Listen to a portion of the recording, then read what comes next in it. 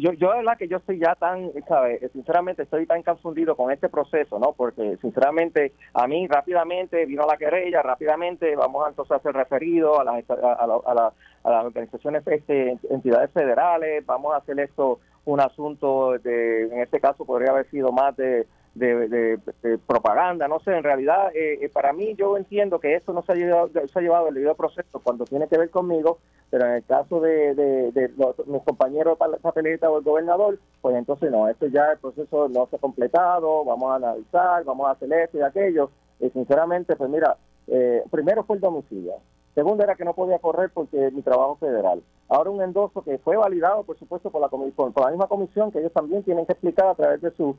análisis de investigación interna. Y entonces ahora vienen con la calónica de acusar a mi hijo, que es un muchacho que está en la universidad en Virginia, no vive en Puerto Rico, no tiene interés en la política, un muchacho que lo que hace es jugar juegos de computadora y decir que también él vino a través de promover este tipo de conducta, ¿sabes? Para mí, yo no tengo necesidad de esto, o sea, yo no tengo necesidad de venir a Puerto Rico y venir a envolverme en la política para venir a hacer trampa, o sea, eso no es mi carácter, yo soy una persona de ley y orden, y de verdad que me sorprende que en vez de estar hablando de ideas, de lo que queremos hacer por el pueblo, se trata de descarrilar una candidatura por el mero hecho solamente de ganar una ventaja política.